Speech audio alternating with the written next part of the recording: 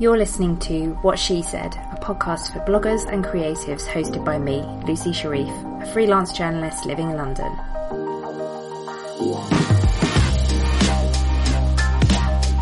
Each week I interview different women in blogging and the online world, getting their best blogging tips and advice, and a little bit of gossip too.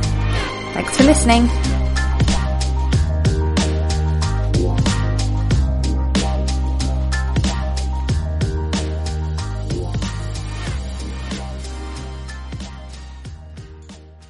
Welcome to episode 9 of What She Said, where I chat to Beverley from Pack Your Passport.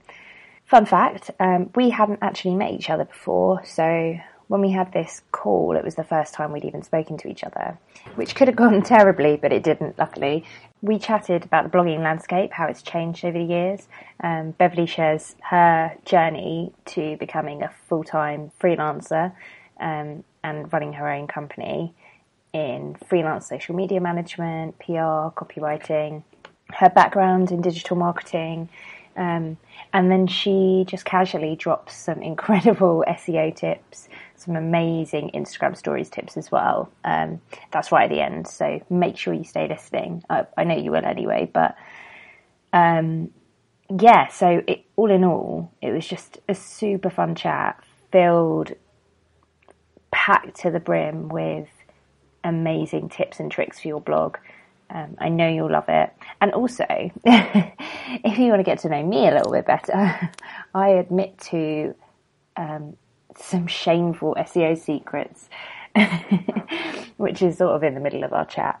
Some things that I have been doing wrong for years and have only just discovered how to do correctly. So it's pretty funny.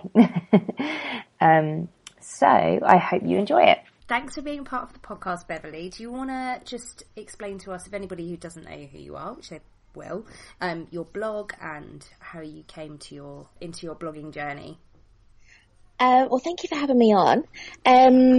Basically, I started blogging in 2011. I'd moved to Australia in 2010 on a working holiday visa.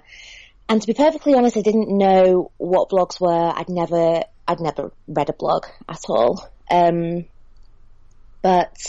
in 2011, I was living in Melbourne and working in a little cafe. And one afternoon, I went to do some research about a trip that I was going to go on, and happened upon a blog. And I thought, do you know what? I love traveling, and I'm not bad at writing.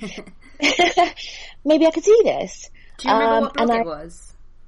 I think, do you know what? I think it might have been Adventurous Kate's. Yeah. I think Adventurous Kate is the first travel blog that I ever read. Me too. Really? Oh, that's so funny. Yeah. She's really, really great. And I looked at it and I thought, I wasn't hoping to replicate what she does at all, because at that time I was actually traveling, with my now ex-boyfriend. Mm-hmm. But I thought, yeah, I love travelling and I love writing, and I'm not bad at writing. Maybe I could do this. So in true Beverley fashion, I jumped straight in without, giving it a second thought. Literally just sat, I didn't even have my own laptop. I just sat in an internet cafe drinking cocktails, in a really dark basement bar. Yeah, and I just got on Blogger, basically. I think it was Blogger. Yeah, I just got on Blogger, really bad theme. That was the Google one, wasn't it, Blogger? Yeah, the Google one, yeah. So I basically just did all that. And then I got on Twitter. I'd never been on Twitter before. I got a Facebook page. I was barely on Facebook anyway.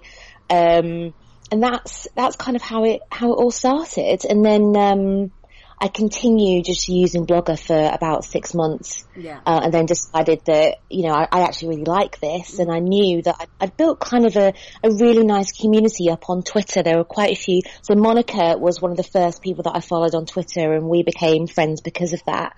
Monica Stott, the travel hack, for anyone who doesn't know. Yeah. She's mentioned, I think, in every single podcast episode. She's so great. She's awesome. So there were a few kind of bloggers at that time that I was really, good friends with on Twitter, and I thought, I'm really enjoying this. I really want to do this properly. So, I contacted another blogger who kind of put together a proper website for me, and I bought the domain, and that's kind of how I started. And that was all when you were still in Australia? Still in Australia, yeah. So 2011. I moved to New Zealand in June 2012, and moved to Auckland and just continued the blog really. I still needed, I wasn't making much money from it and I still needed to, work. So I lived in New Zealand for a year and then I moved back to the UK and I thought I'm going to move to London. So I moved to London and, got a job as a PR consultant, which I absolutely loved. And still, continued to run the blog. And then after 3 years of being in London, I decided to move back to Leeds because that's where I went to uni. And, it was, last June. So it kind of got to a point where I absolutely love London, but, I just wanted a place of my own. I wanted to leave, and I knew that in the future I wanted to go freelance as well, and I knew from being the person I am that I wouldn't be able to do that in a shared house, and I'd need my own space. Yeah. So in January this year I went freelance, and here we are. It's super exciting. So I wanted to talk to you a little bit about your freelance career because so the blog post that you wrote, was it this week or last week? The freelance mistakes that you basically not mistakes that you made, the things that you ignored. The rules that people say. I found that really, really interesting because I'm freelance as well, and I didn't realise that I was actually completely breaking these rules also. Well, I didn't either until I read so much. I kind of had zero notice about going freelance because I unfortunately lost my job, and I kind of thought, you know what, now would be a perfect time to do it. I've always wanted to work for myself. I've got a bit of leeway, financially. Why don't I try it? So I went freelance with basically 1 day's notice, because I unfortunately lost my job, but I thought because I had a bit of leeway financially. So I thought, you know what, I've always wanted to do this. Now would be a really perfect time to do it. I've got this opportunity. I still looked for other jobs just to, keep my foot in, but I just kind of went for it. But I did loads of research. I read up on what I need to do and how to sort, like being self-employed out, that kind of thing. And so much of the advice was, you need somewhere out of your home or separate from your home to work. And I was like, well, I can't afford that. I've literally started freelancing, and my flat, I live in a small 1-bedroom flat. The only space for my desk is between my lounge and my kitchen in this massive kind of like open plan room. So I was like, sorry, can't do that. Then it's something like save for 3 months. I was like, well, I had no idea I was going to lose my job, so sorry, can't do that one either. And there was so much advice that made me feel as though I was doing it wrong. And I think when you're freelance, there is no right or wrong. I think you have to do what feels right for you.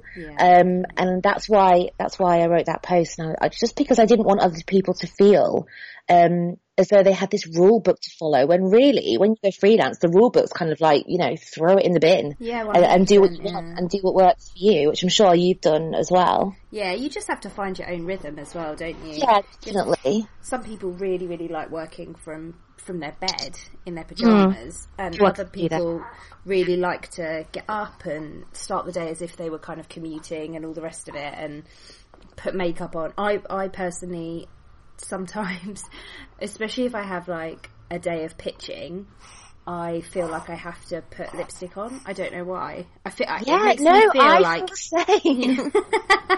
It makes you feel as though you're like I don't know, in inverted commas, a proper work, like a proper person. A proper person. Yeah. That is a really good tip for everyone out there. Man, woman, whoever's listening, put some lipstick on. Stick some red lipstick on. It makes you feel so confident. Yeah, it really does. It really does, though. So, your background in PR, which must be absolutely invaluable, as a blogger as well as a freelancer. What kind of gems have you gleaned from your time in digital PR? Oh God, that's a massive question. Yeah, sorry. So when I worked in PR, it was very much SEO based digital PR. So the content that we were creating was very much it was based on data. It was data led, research led. We'd make these beautiful pieces for clients that were interactive. And then I would go out and try and get them coverage. So, that's really where a lot of my experience came from. And it was only when I moved up to Leeds, and got a job that was more traditional, PR, that I really did that side of things. But I think it's really interesting having worked on both sides. So obviously I've been a blogger since 2011. And I had no PR experience then. I'd done my degree at Leeds Uni, in media and marketing. Mm-hmm. But of course, so much has changed since I graduated. Well, yeah. So I graduated in 2007. And obviously the principles behind marketing will never change. People will always buy things for a reason, and you sell to people in a certain way for a reason. But the method in which we're receiving all of these, marketing messages has completely changed. When I was at uni, there was no Twitter. There was no Facebook. Really, I'm really showing my age now. No, I think you're the same age as me. I remember those times. Yeah, I think we are. So the way that we're receiving these messages is completely different, and there were no blogs, really. It just wasn't a thing. So I've kind of had to teach myself, but because it's something that I'm really interested in, PR and social media, it not only helps with being a blogger, because you can see things from both sides. And obviously now that I do PR freelance and also social media freelance as well, it really, really helps having just been really passionate about it and just kept on learning about it, basically. Just speaking about just blogging, you've obviously been blogging since way back when. What have you found have been the biggest stumbling blocks for you along your journey? Do you know what? I think the biggest stumbling block for me has been consistency. Really? Yeah, I think that I would probably be further along in blogging if I'd just kept it up, if I'd committed early on to doing at least one post a week. And I wish I'd done that from the start, but as you probably know, life gets in the way, and sometimes you just don't feel like blogging, you don't feel like writing. And I feel as though I didn't really have my business hat on for a very, very long time. I do now, and I try to be as consistent as possible. But when you've got a full-time job, I had for most of the time that I've run in my blog, it's difficult to commit sometimes, definitely. Yeah, it's really hard. Funnily enough, I was talking to Sophie Cliff last night, and I was asking her how the hell she manages with a full-time job. I do not understand. Every day for the most part. She's on fire. I love it. Yeah, it's incredible. I couldn't do it. I'm the same as you. I just couldn't do it. And what have been the, light bulb moments along the way as well? Because I feel like when you're blogging, especially as you started out, while you were travelling, I did the same. You really are properly winging it. And there tends to be a couple of light bulb moments where you're like, oh shit, I wish I'd been doing that from the beginning, or oh my god, this is going to change my life. I don't know, to be honest. That's a really hard question. I don't know if I had any light bulb moments. I think, to be honest, I've just been bumbling along since 2011, to be honest. I think as I got more into it, I definitely realised what I was doing wrong, and what I could do to improve. I think for a long time I just didn't care about the photos on my site, and now I couldn't care more about the photos on my site. For ages I thought, oh yeah, I just use my phone or whatever. And that's fine if you don't mind. But I've always loved photography, and my dad's really passionate about photography as well, so he's taught me a lot. And the photos on my blog are really important to me now, and I wish that I'd realised that sooner, basically. But yeah, I can't think of any kind of light bulb moments I had, apart from that I knew I wanted to take it more seriously. I knew that I wanted to make more of a success of it because I was spending so much time on it. I thought, if I'm going to spend this much time on this website, and away from my family and friends at some point, then I ought to try and make it at least a little bit successful. So how did you do it? Because you did make it successful, and you're a freelancer. You have obviously quite a massively broad freelance. I don't know how to say it. Like, you've got a separate website for your Yes. like, blogger outreach and consultancy and Yeah. the PR side of things, but also you are a successful blogger. Like, that stands alone. You've won awards and you go on press trips and stuff like that. So for a newer blogger, they would definitely be looking at you and saying, how did you get there? Isn't it funny though that when you're there, it kind of just feels like, no. I know. It doesn't feel that way at all. That's so funny. I think that's I completely understand it, but I think that's really probably comforting, reassuring for newer bloggers that you always feel like there's someone more successful. Absolutely. And you always feel as though you're never quite getting it right, or I don't think you ever get to a point in any career where you're like, do you know what, I've made it now. Because it's when you're in it, you don't realise, you're just kind of like, I'm just going to publish another blog post. And it never feels, I never get to my desk in the morning and go, right, Beverley, award-winning blogger, let's smash it. I'm just like, oh my God, I need a coffee, and what have I got to write today? Oh my God. I feel exactly the same. Oh, I'm so glad. What is the favourite parts of blogging for you? Writing, definitely. Which is, I mean, that's just normal for a blogger, I think. Writing and taking photos. I mean, obviously the travel aspect, but for the most part, I pay for that myself. So really, that is more, I think it's more part of my life rather than part of blogging in general. The writing, I've always loved writing. And my mum has always said that I should write a book, and I just feel like that's a lot of pressure to get from your mum. I like it. Well, I think she thinks that maybe writing a book is really, really simple, and there's publishers lined up outside my flat waiting to publish me, which is absolutely not the case. But yeah, I've always loved writing, and I've got a couple of writing styles that I use on Pack Your Passport. One of them is quite it is something that you could possibly put in a book, and I've definitely had people comment and say this is kind of like book material type stuff, which is a massive compliment, and I have been sat at my desk at some points, like bawling my eyes out if people are nice to me. But then the more practical, the more just my voice, basically, just writing as if I'm just, we're just having a chat. And so it's definitely the writing bit that I love, because I would write whatever, even if I didn't have a blog. So I think that's one of the most important parts that new bloggers need to know, because if you don't love writing, I think, I'm sure people do succeed if they don't love writing, but I'm not really sure how. No, I'm not sure how either. Because I think, you have to do it for that. You have to do it for that above all else. So I wanted to ask you a little bit about SEO, because in your previous life, you worked for a big SEO company. Yes. Did that help? Because I am terrible with SEO personally. I know the real basics, and I don't follow the things that I'm supposed to do at all of the time. It helped in terms of the basics. To be honest, I don't think there was any kind of information where I was like, oh yeah, I'm going to go home and implement that.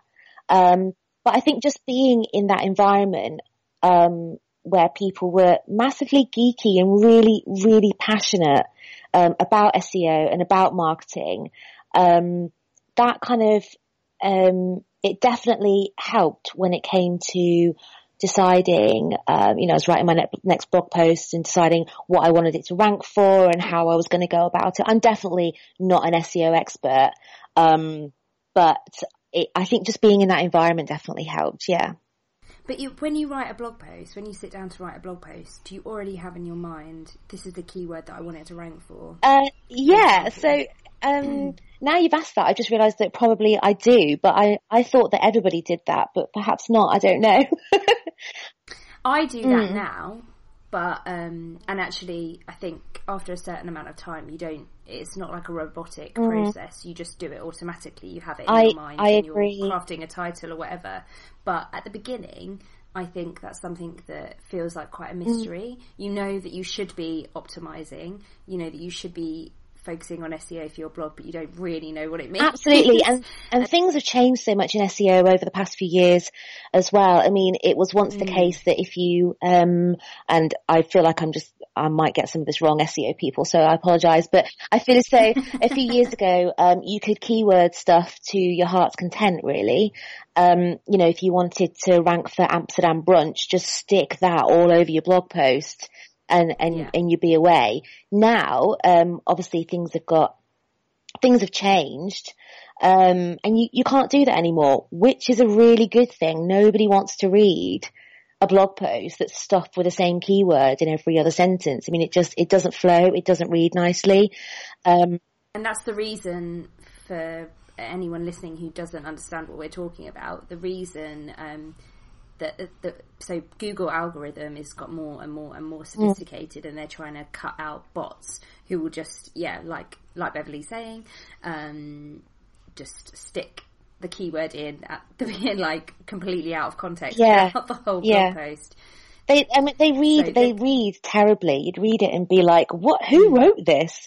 It would sound awful. Whereas now, as long as you've got it in your SEO title, in your URL, which you can obviously customize, in your title of your blog post, and you've used your keyword a few times, and you've got your keywords in your, alt tags of your images, that kind of thing, that it all definitely helps. Do you know, something that I didn't realise until, maybe 18 months ago, which is embarrassing to admit, but I admit it.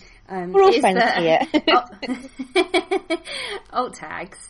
So the alt tags are, it's to do with your images.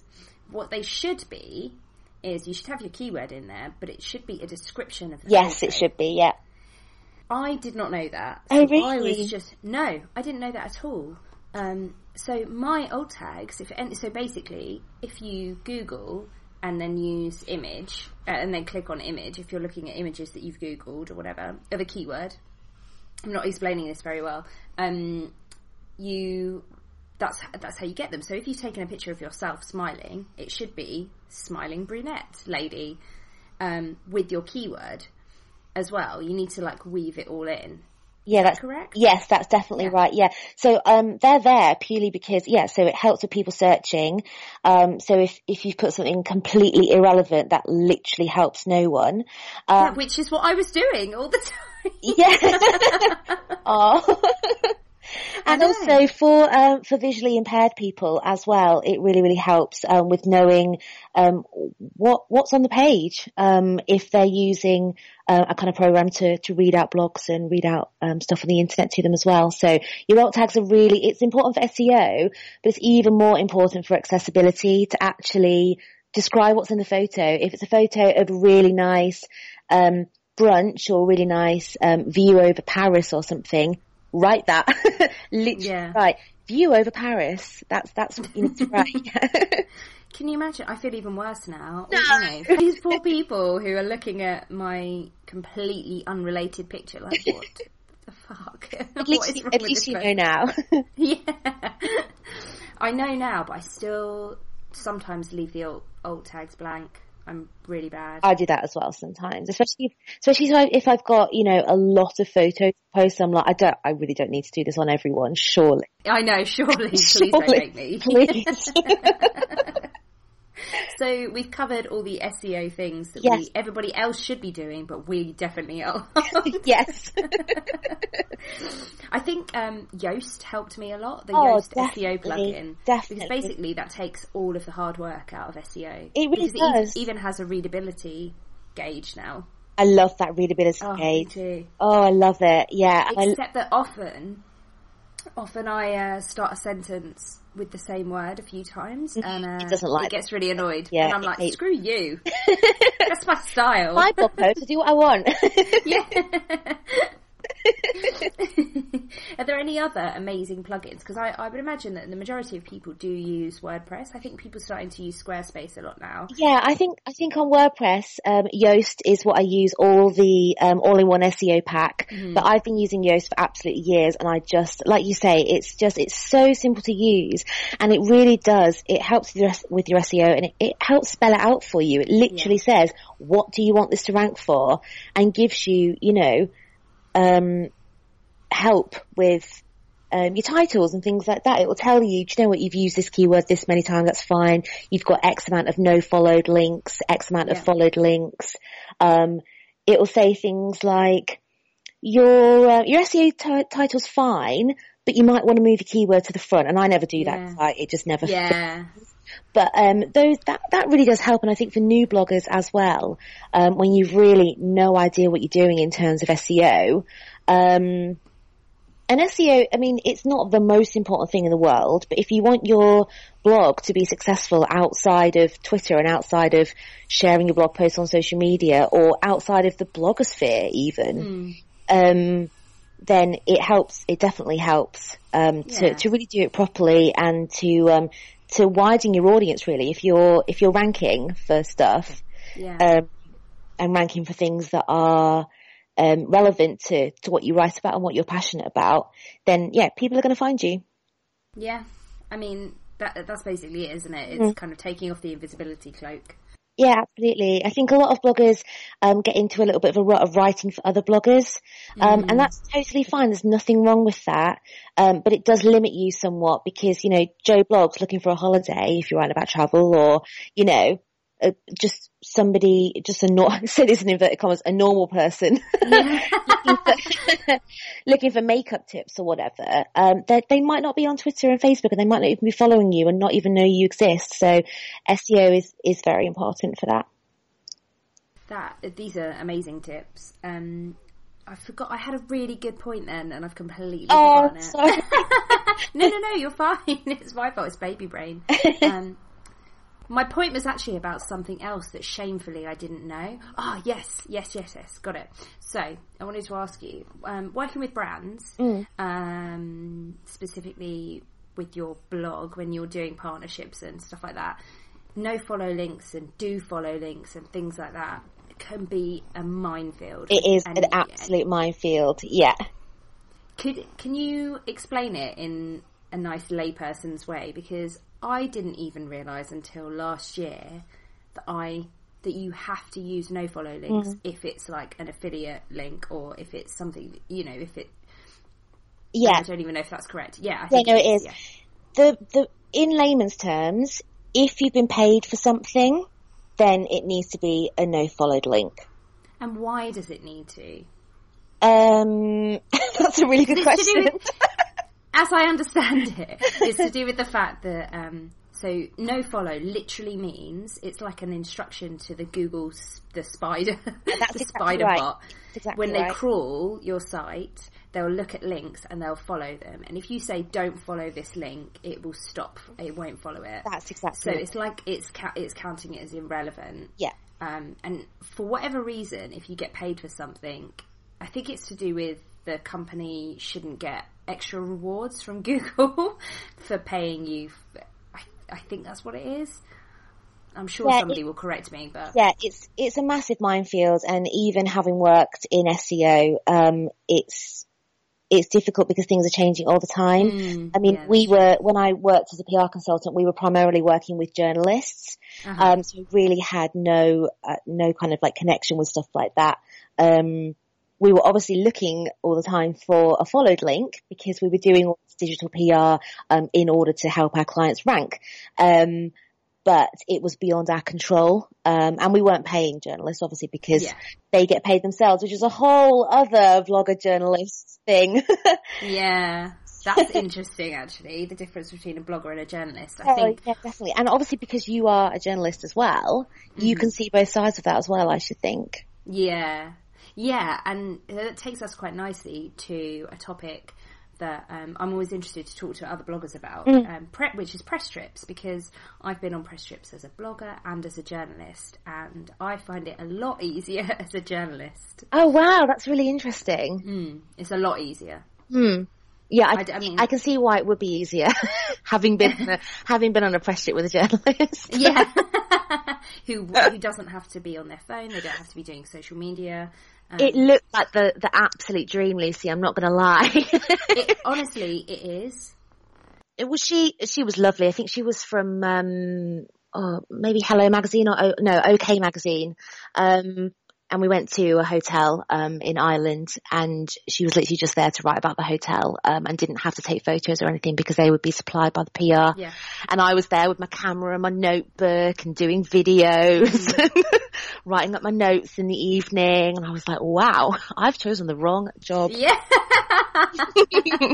I mean, there's definitely benefits to being a blogger on a press trip. Oh, definitely. But I would say, for me, I much prefer doing press trips as a journalist, because you do get to enjoy the holiday. So that's another thing that for newer bloggers, especially within travel, I think it is within travel. The goal is often to go on a press trip, and I would caution against. I would like have that dream. Definitely, they're really good fun, but it's not a free holiday. It's absolutely not a free holiday. And I get really frustrated when people think it is, especially when I was working full time and I would get invited on a press trip and actually take time off from my job.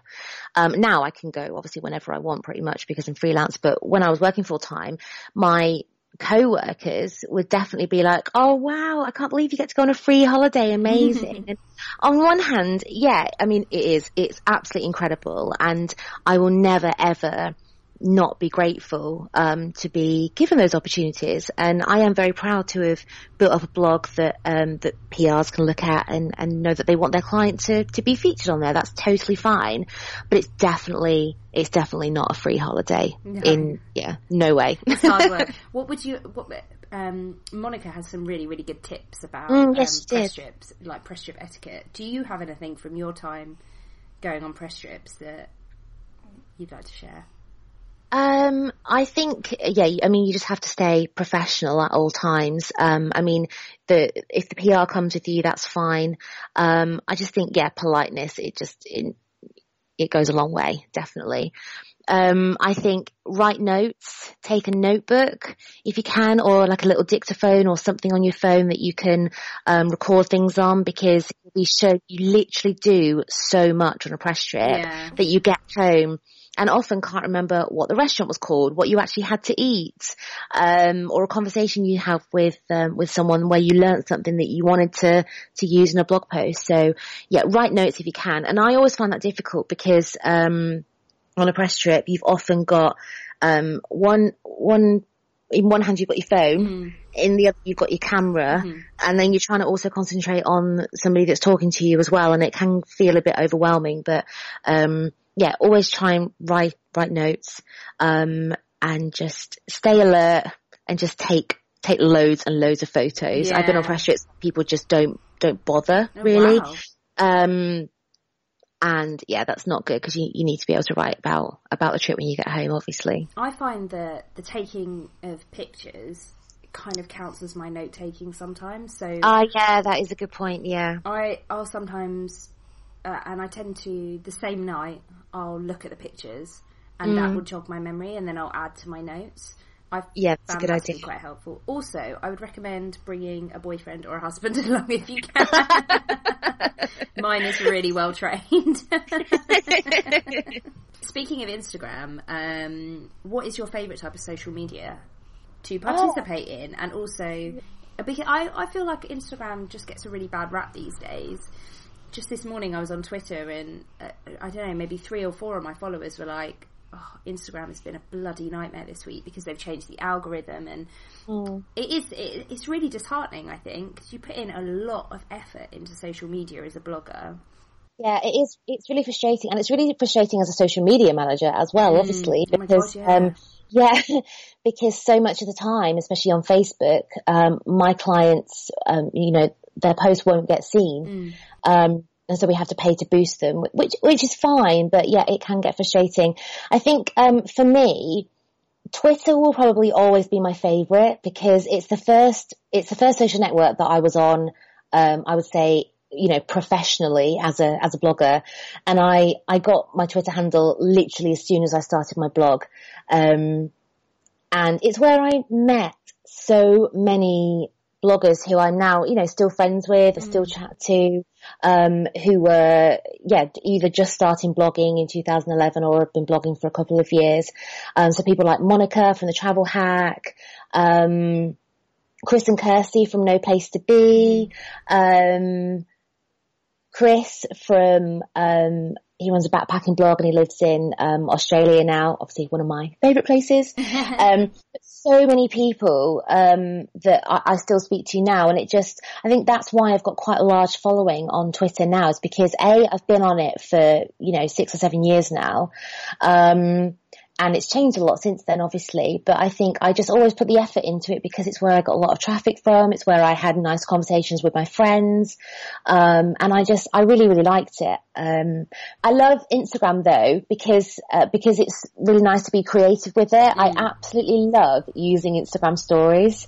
When they first came out, I absolutely love it. When they first came out, I was like, ugh, no, it's just, why are they trying to be Snapchat? This is awful, because I tried to use Snapchat about a year ago and I thought this is not for me. And I realized, why am I trying to build a brand new following on a brand new network when I've already got a following on Instagram? Why am I trying to do something else? If I'm going to build up a following, I want to concentrate on this one thing. So I got rid of Snapchat and, started using Instagram a bit more. And then when stories came out, I was not on board, but now I absolutely love it. And genuinely, I think I might be obsessed with Instagram stories. Oh, me too. I love it. Yes, not just me. No, I love it. I love doing them. I love trying to be creative and I love them. What are your top tips for stories? Oh, this is interesting. Okay, so I think mix it up a bit. So, do videos, and also do, your boomerangs and your still photos as well. I think try and be really creative with it. Don't just, it's tempting to just stick any old crap up, but, try and be as creative as you can. For me, when I publish new blog posts now, I specifically go into Canva, which, side note, also a dream for bloggers. Oh yes, Canva, yeah. Yeah. Very useful. So, I go into Canva and I make Instagram story slides. Do you? That's brilliant. That's a really good tip. Yeah, and the reason I do that is because you see brands doing it, and I think it's important to use Instagram stories to show a behind the scenes person and to show what you're really like, because I think that really helps in terms of building an audience and a relationship with your followers. However, I think if you look professional, people are going to want to read your blog posts. Instagram's not great at driving traffic because you can't really link, except if you've got that swipe up magic, which I don't. No, I don't have that either. No.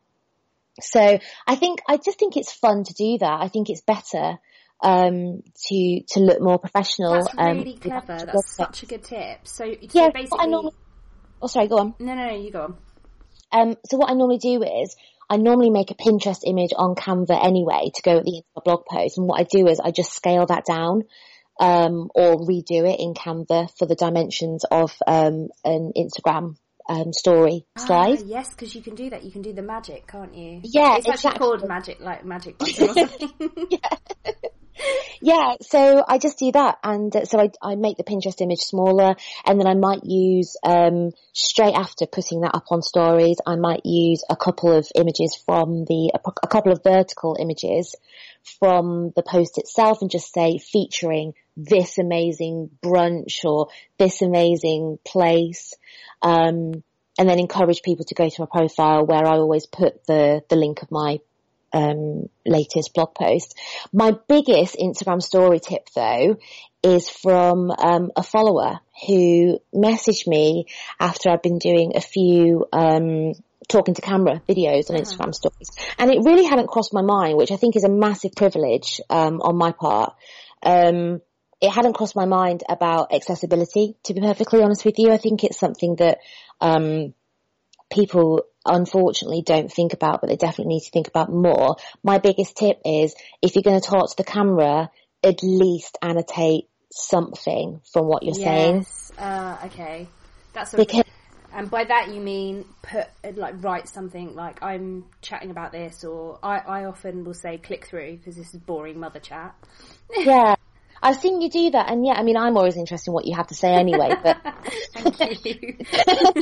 yeah, I can see why you do that, but I just think it's really important, because often I'm watching Instagram stories on, on a train or something. I can't have people chatting.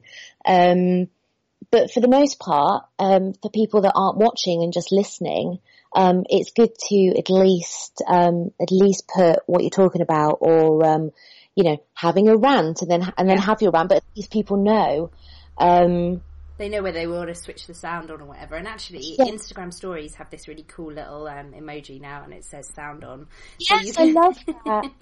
So which is really useful. So sometimes I use that because exactly the same. If you're a lot of people will be watching Instagram stories on their commute, and they need to know if they need to put their headphones in. Yeah, exactly. So where can everyone find you online? So my blog is pack-your-passport.com. Note to new bloggers, if you haven't already bought your domain name, don't buy one with hyphens. It's a really bad idea. It's just really bad. On Twitter, I'm PCK Your Passport, and everywhere else I'm Pack Your Passport. Perfect. Thank you very much. Thank you so much, Lucy. Thanks for listening to What She Said. And if you like this episode or any of the other episodes, please think about giving me a lovely rating on iTunes. I really appreciate it. If you want to connect with me, head over to my blog, wanderloose.com, or hit me up on Twitter, Instagram or Pinterest, where I'm at wanderlooseblog.